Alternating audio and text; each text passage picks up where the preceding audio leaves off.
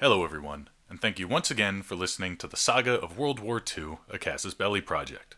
This time, I'd like to start by giving a shout out to Tony from San Francisco for being the show's first Patreon patron.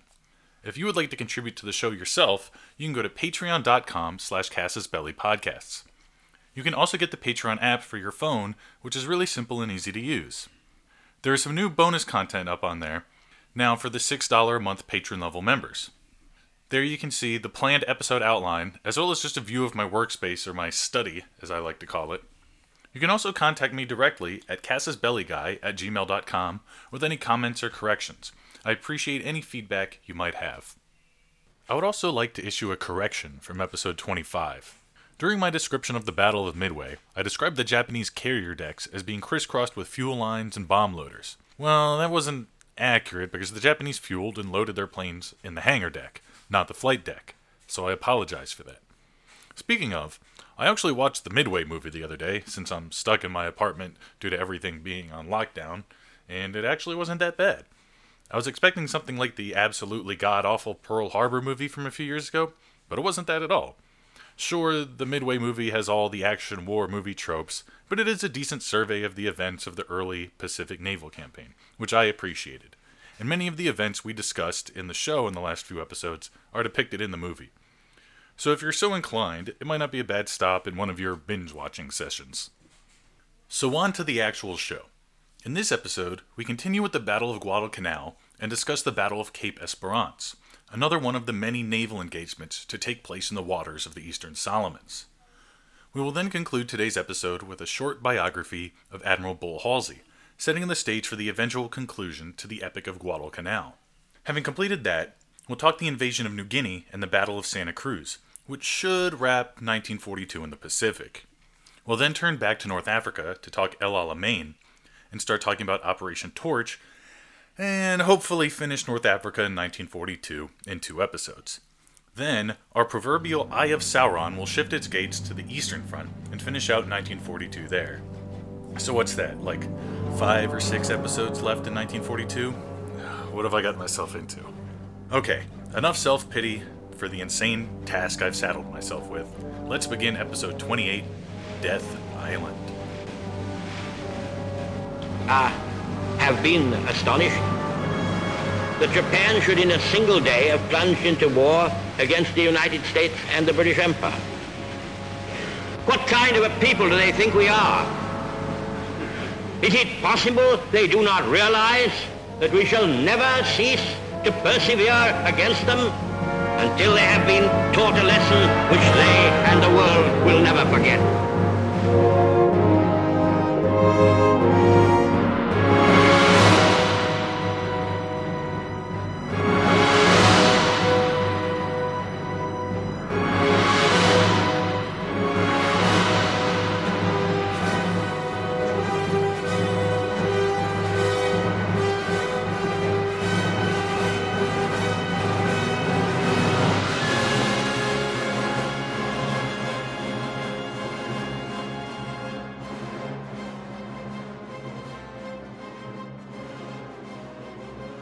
September 1942 would end much as it had progressed the last few weeks. After the arrival of the Sendai Division on the island, General Vandegrift decided he needed to alter his defense to prepare for them.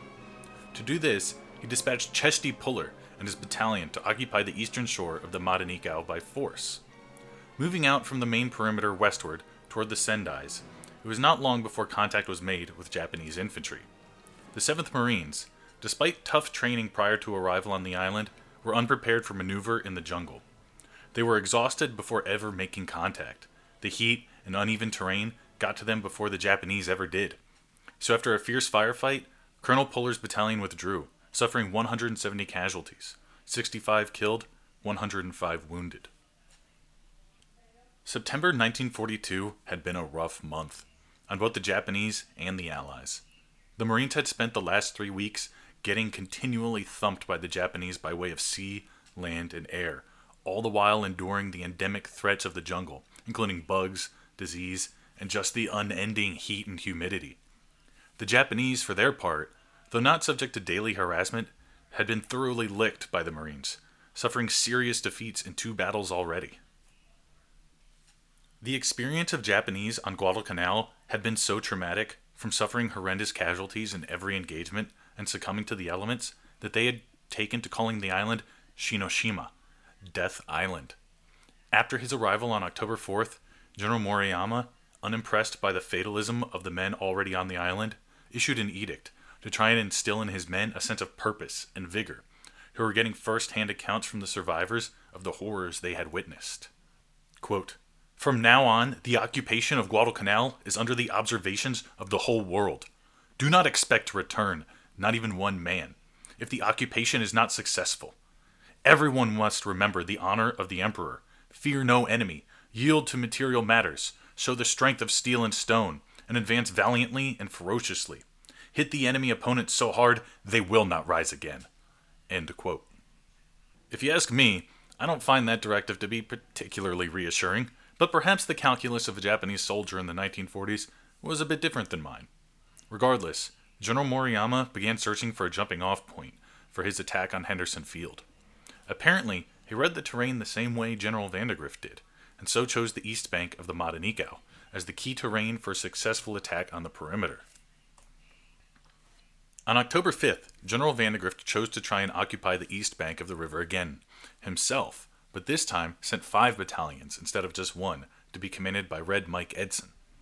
This time, the force was large enough to overwhelm what defenders they found, but torrential rains on the second day bogged down their advance, and the sighting of a large enemy fleet caused Vandegrift to withdraw the force once again to prevent them from being caught with their flank exposed in an unimproved position.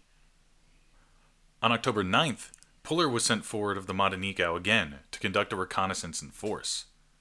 The Marines would enjoy much more success at this time than they had during their previous 2 attempts. As the 1st Battalion, 7th Marines, crested a bald ridgeline, they discovered a swarm of Japanese soldiers in the ravine below. Puller immediately coordinated a massive combined arms attack by fire on the surprised Japanese. The 2nd Battalion of the 4th Japanese Infantry Regiment was caught completely vulnerable, and they paid the costliest price in blood. The Marines brought to bear company and battalion mortars, as well as regimental and division artillery, supplemented by aerial bombardment. While indirect fire began executing its toll on the enemy, Puller's machine gun teams began emplacing their tripods and firing into the panicked Japanese, while individual riflemen picked off the enemies who attempted to escape the ravine. In Chesty Puller's words, he had created a veritable machine of death. Puller and his men sent 700 men to their graves in the maelstrom of lead and fire they had created in the valley, and completely repulsed General Moriyama's attempt to seize the east bank of the Matanikau. 200 more men were killed in Moriyama's 4th Regiment, and now the men of the Sendai Division knew firsthand why the Kawaguchis had nicknamed Guadalcanal Death Island. The Marines had suffered 65 dead and 125 wounded. This, of course, was only a solitary victory in the long string of engagements that made up the battle for Guadalcanal. As the Marines were fighting along the banks of the Matanikau, the Japanese Navy was ferrying more troops, supplies, and equipment to the island. Ferrying this force were 6 destroyers and 2 seaplane tenders, which would be joined by 3 cruisers, which had been dispatched separately to shell Henderson Field. On the night of October 11th, at about 11:30, they were intercepted off Cape Esperance, just northwest of Savo Island, by Rear Admiral Norman Scott and his force of 4 cruisers and 5 destroyers. As the Japanese force, under Admiral Jojima, cruised southeast toward Iron Bottom Bay, they were interdicted by the American force. Admiral Scott had caught them by surprise and managed to cross the T, as it were, meaning his battle line was perpendicular to Jojima's, and he was able to bring all his guns to bear on the Japanese, while only the forward guns of the forward ship could effectively target the American ships. The cruiser Salt Lake City tore through Furukawa with her 8-inch guns, cutting her in half and sending her to the bottom.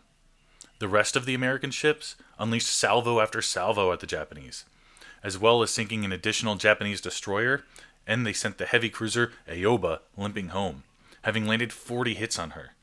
It was a wonder she stayed afloat at all. The next morning, the Cactus Air Force capitalized on the previous night's success and sank 2 more Japanese destroyers.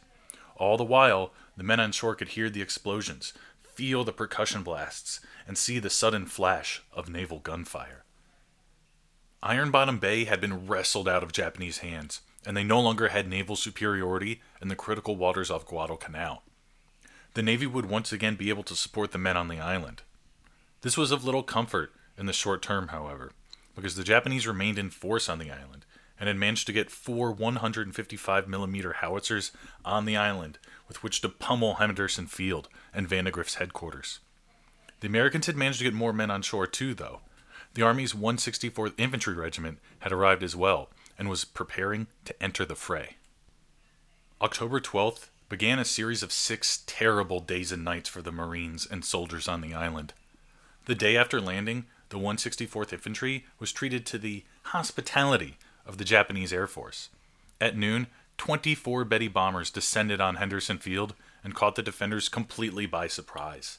The Australian Coast Watchers, who normally provided advance warning so the Cactus Air Force Wildcat fighters could get aloft in time, had not provided forewarning because they were operating on radio silence to protect themselves from increasing Japanese presence.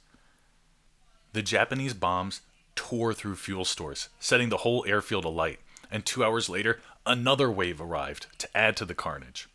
Both times, the bombers arrived without warning, but both times the Wildcats did eventually get aloft and drive them off after battling with the Zeros. That afternoon, a third wave arrived, but this time struck the coconut grove that the 164th Infantry was bivouacked in. Bombs exploded among the soldiers, treating them to their first taste of combat. Worse, after recovering from the aerial attack, they discovered the Marines had pilfered their duffel bags. Welcome to Guadalcanal. After the day's aerial attack ceased, the men on Guadalcanal got about 6 hours respite before the next bombardment. At 1:30 in the morning, a single green flare hovered over the airfield, and every man who saw its sickening green glow knew what it meant: naval bombardment. This would not be anything like they had experienced heretofore, however, because the mighty 14-inch guns of the battleships Congo and Haruna had arrived. Their guns would be joined by the 8-inchers of the Isuzu and the 5-inch guns of the accompanying destroyers. The thump of the battleships firing their guns could not only be heard, but felt in the chests of the men in their forecastles. Then, half a minute later, they'd hear the whoosh of a freight train pass overhead. Then finally, the worst part, the massive crash of the shells as they impacted and exploded, unleashing a terrible roar that deafened the ears and pulled the air from a man's lungs. The terrible bombardment could be physically painful, even for those not directly impacted by it. The staccato pressure spikes wreak havoc in the sinuses and inner ear and can cause toothaches. But then, of course, there was the psychological impact. The soldiers, sailors, airmen, and Marines on Guadalcanal were on the receiving end of the worst naval bombardment anyone suffered anywhere in the war. Sure, the Japanese would be subject to the big guns of the Missouri, but they would be in well-prepared bunkers, dug deep into volcanic islands. The men on Guadalcanal had to endure in shallow mud huts and wooden shanties. This they endured for a full 80 minutes, the whole time gripping onto their sanity and just barely holding back madness. A battle which not every man won. After the fleet ended its shelling, the bombers took over and continued their work. In total, 41 men died from the bombardment that night, mostly the pilots and air crews who were the intended target. The airfield itself was in rough shape too, blown to pieces, cratered, and the aircraft themselves wrecked. Only 4 of the 38 bombers were still in flying shape the next morning. Undaunted, the survivors flew that morning to strike at the Japanese transports which had deposited men overnight and managed to sink one. During the day, repairs began. The Seabees began filling in cratered runways and rebuilding the infrastructure around the airfield. The mechanics began repairing planes and cannibalizing the ones that were too far gone, but still had parts to be pilfered. Through sheer grit, determination, and spite, the ground crews were able to bring 10 aircraft back into the flying force that day. That night, the Japanese would again try to grind down the Cactus Air Force. Unfortunately, they then realized they were running out of aviation fuel, right as a flight of 6 Dauntless dive bombers arrived to bolster the defenses. General Geiger had a tough decision to make. With low fuel, he had to tell the gas-guzzling B-17s to leave the island. He then had to find ways of scrounging up fuel, so began draining the tanks of wrecked aircraft and sent a team out to dig up 400 drums of fuel that had been buried as a reserve when they arrived on the island. He then arranged for aerial resupply to bring in nothing but avgas. He was preparing an aerial sally from the siege of Henderson Field. He grounded all aircraft during the day on October 14th to husband his strength and allow the ground crews to focus on recovering aircraft. Once again, on the night of the 14th to the 15th, the Japanese Navy bombarded the airfield with the cruisers Chokai and Kinugasa, though they did not inflict the devastating damage of the previous night's shelling. The next morning, the Marines on the higher ridges could see Japanese transports unloading more men and material. They were completely in the open and undefended, having been assured by the naval commanders that American air power on Guadalcanal was now defunct from receiving such a devastating pummeling. They were wrong, however. General Geiger's efforts had paid off. At 10 in the morning of October 15th, every plane they could muster was sent aloft to harass the Japanese transports and harass the troops already ashore. It was a ragtag sortie for sure, and it was not a fatal blow to the Japanese, but it demonstrated that the Americans were still there, still fighting. This act of defiance would earn the Americans yet another night of hell. On the night of October 15th to 16th, 2 Japanese heavy cruisers sent 1,500 shells screeching into the airfield, bringing the total aircraft lost over the 3 days to 41, and an additional 16 simply damaged. This left the Cactus Air Force with 25 bombers and 9 fighters in flying condition. Fortunately, 19 additional Wildcat fighters arrived on the 16th, led by Lieutenant Colonel Harold Joe Bauer, probably the best Marine aviator of the war, maybe ever. Before he even landed, Bauer started racking up kills. As his squadron approached the island, a Japanese dive bomber flight was vectored to attack the American ships in the bay. Bauer, nearly out of fuel and simply ferrying to Henderson, chose to attack anyway and brought down 4 Valve dive bombers, right then and there. This engagement brought his total kills to 11 and earned him a Medal of Honor. As the Japanese Navy was pummeling the men on Guadalcanal, Admiral Yamamoto held a conference on the island of Truk. The intransigence of the Marines prompted the admiral to contribute the strength of the combined fleet to the defeat of the American forces on the Solomon Islands. 4 carriers, 4 battleships, 8 cruisers, and 28 destroyers were now in the dugout waiting to be put to use. General Hyatuke was pleased and left his headquarters at Rabaul to lead his men to victory personally on Guadalcanal. General Moriyama showed Hyatuke his battle plan, which involved a tank thrust across the Matanikau and an infantry assault across Nippon Bridge. Hyatuke approved. A few days later, on October 18th, Admiral William Frederick Halsey, or Bull Halsey, led his carrier force into harbor at New Caledonia. There, a whaling vessel pulled up alongside his flagship, and one of its officers came aboard. The man handed Halsey an envelope with a message marked secret inside. Nimitz had placed him in command of the South Pacific area, relieving Gormley. This came as a breath of fresh air to General Vandegrift, who was shocked at Gormley's seeming lack of care for the Marines' fate on Guadalcanal. Halsey had a reputation for being a fighter, and he would give the Marines the support they needed to win, not let them wither and fall under siege. Nobody knew it yet, but the tide of battle was beginning to turn. Halsey was just the man for the job. A native of Elizabeth, New Jersey, he had dreamed of following in his father's footsteps and becoming a naval officer. He was direct, and not one for arbitrary rules or red tape. When he finished high school, his method of gaining an appointment to the Naval Academy was simply to just write a letter to the president asking for one. He didn't waste time writing as congressman, he just went straight to the top. Why not, right? Unfortunately, this approach did not work so well. So William Halsey entered into the University of Virginia for his first year of study, where he studied medicine and football.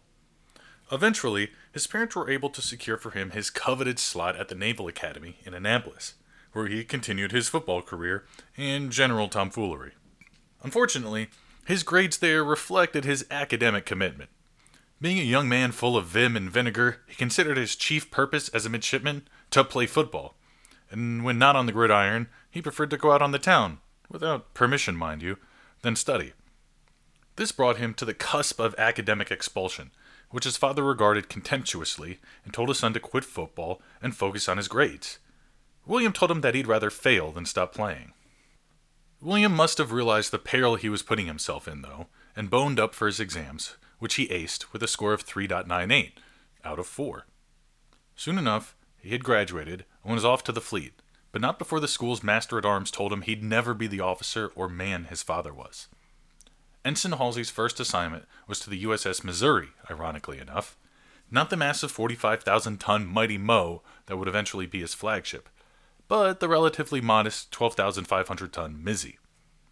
Following that, he was assigned to the USS Kansas in 1907, the most advanced ship in the American Navy at the time, and part of the glorious Great White Fleet dispatched by President Teddy Roosevelt to tour the world and display America's burgeoning military might. It was while aboard the Kansas that he earned his lifelong nickname Bull when a child shouted, quote, "Hey, pipe the guy with the face like a bulldog," unquote, while on parade in San Diego, or so the story goes. It was also while on tour with the fleet that he developed a lifelong distaste for the Japanese. Their ever-courteous and formal cultural norms were antithetical to Halsey's gruff and direct way of conducting himself. Following the tour, he was assigned to Norfolk Naval Base in Virginia, where he met his soon-to-be wife, Margaret, whose uncle happened to have been an engineer aboard the Merrimac during the Civil War. The two were married in 1909 and bore 3 children. In 1914, Halsey met the young Franklin Delano Roosevelt for the first time, and they developed a friendship and regard for one another that would last the rest of their lives.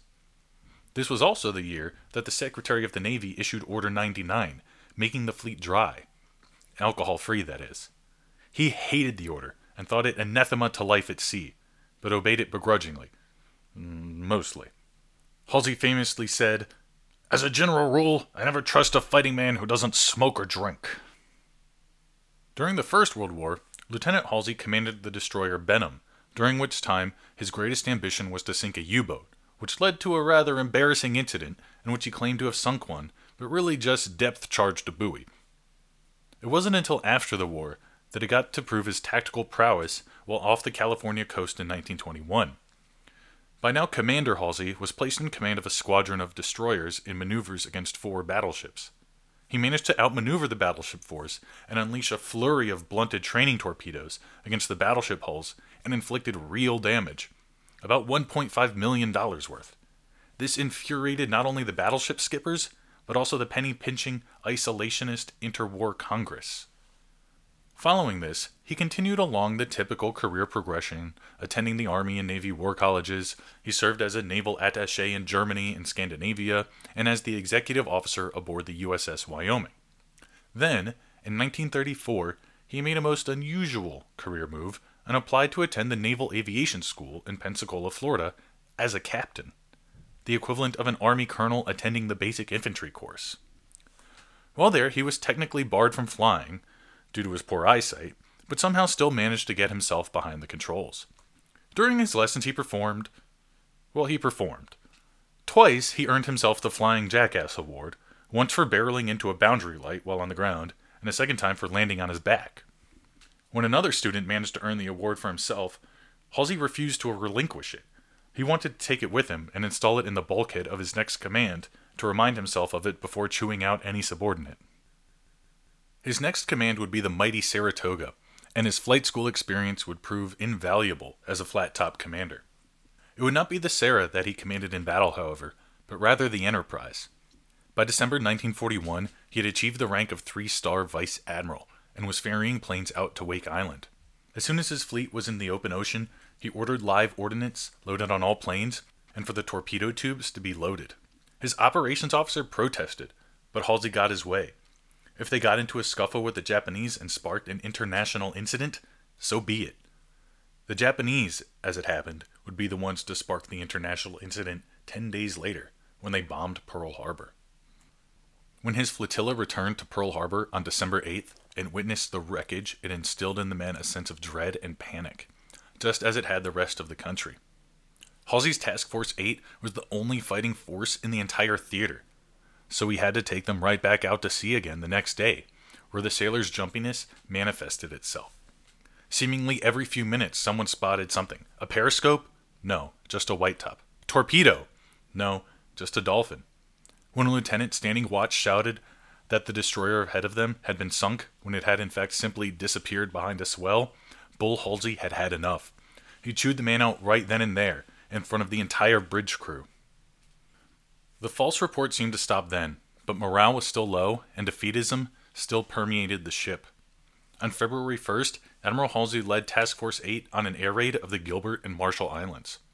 As they approached, a Japanese scout plane was spotted, but apparently the plane did not notice the fleet, so the next day Halsey sent a message reading, quote, "From the American admiral in charge of this striking force to the Japanese admiral on the Marshall Islands. It is a pleasure to thank you for having your patrol plane not sight my force." End quote. A strange move to be sure, but Halsey had learned of the Japanese strict honor code while on tour there, and had hoped this would cause the pilot to be forced to kill himself and remove one more combatant from the field. The Japanese were caught totally surprised, and Halsey's raiders did excellent work. The fleet was brought within visual distance of the islands, and 6 sorties were launched just before dawn, both in violation of American naval doctrine. They destroyed many of the airfield buildings and dozens of planes on the ground, as well as shooting down 50 aircraft and sinking 16 Japanese ships. The raid was not uncontested, however, and the Japanese sent a strike force to retaliate. 5 Betty bombers hurled themselves toward the bridge of the Enterprise, and Halsey threw himself down on the deck. Their bombs barely missed, but then another Betty made a pass. The plane was in flames and almost crashed right into the deck of the Enterprise, but only clipped her side before plunging into the sea. When the Admiral rose, he found a young yeoman first class laughing hysterically at him. The Admiral pointed right at him and yelled, "Make this man a chief!" Upon the return from the raid, Task Force 8's morale had recovered, and their exploits had restored morale back home.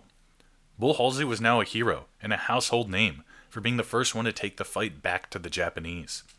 In wake of their success, Nimitz prepared Halsey to strike out once again, this time against the recently captured Wake Island. His force was redesignated Task Force 13, and the operation was to be carried out on February 13th. Halsey, a deeply superstitious man, as sailors and baseball players tend to be, was aghast. He called Nimitz and asked him if he'd lost his mind. Nimitz humored Halsey's predilections and changed the task force to 16 and moved the date up one day to February 14th. This raid went just as well as the raid on the Marshall Islands, and a raid on Marcus Island followed on its heels. The raid on Marcus caused the Japanese to panic, as the island is only 1,000 miles from the mainland, 1,000 miles being just a hop, skip, and a jump in the vast expanses of the Pacific Ocean. In Tokyo, air raid sirens blared, and the city was blacked out, hopefully causing at least some disruption to the Japanese war effort. Upon returning from this raid, Halsey had some time to speak with the press and enjoyed his time in the limelight. He touted his disregard for rules and procedure as the reason for his success. He explained that, quote, "The reason we brought off these early raids is that we violated all the rules and traditions of naval warfare. We did the exact opposite of what the enemy expected. We did not keep our carriers behind the battle. We deliberately exposed them to shore-based planes. Most important, whatever we did it fast." End quote. 6 months at sea, under constant threat of Japanese attack, had taken its toll on the Admiral, though. He was diagnosed with dermatitis, which he blamed on the sun, but which was really due to nerves and stress. He had been more or less living on the bridge the entire time, all the while chain-smoking, drinking copious amounts of coffee, and sleeping only 2 or 3 hours a night. This punishing lifestyle cost him 20 pounds and his health. It also cost him command at Midway. While he was temporarily relieved to recover, the task force was sent off to the most famous carrier battle in history. Midway was the only major naval battle that Halsey would miss over the course of the entire war, and by October, he was back on the bridge of the Enterprise, preparing to rip the Eastern Solomons from the clutches of the Japanese.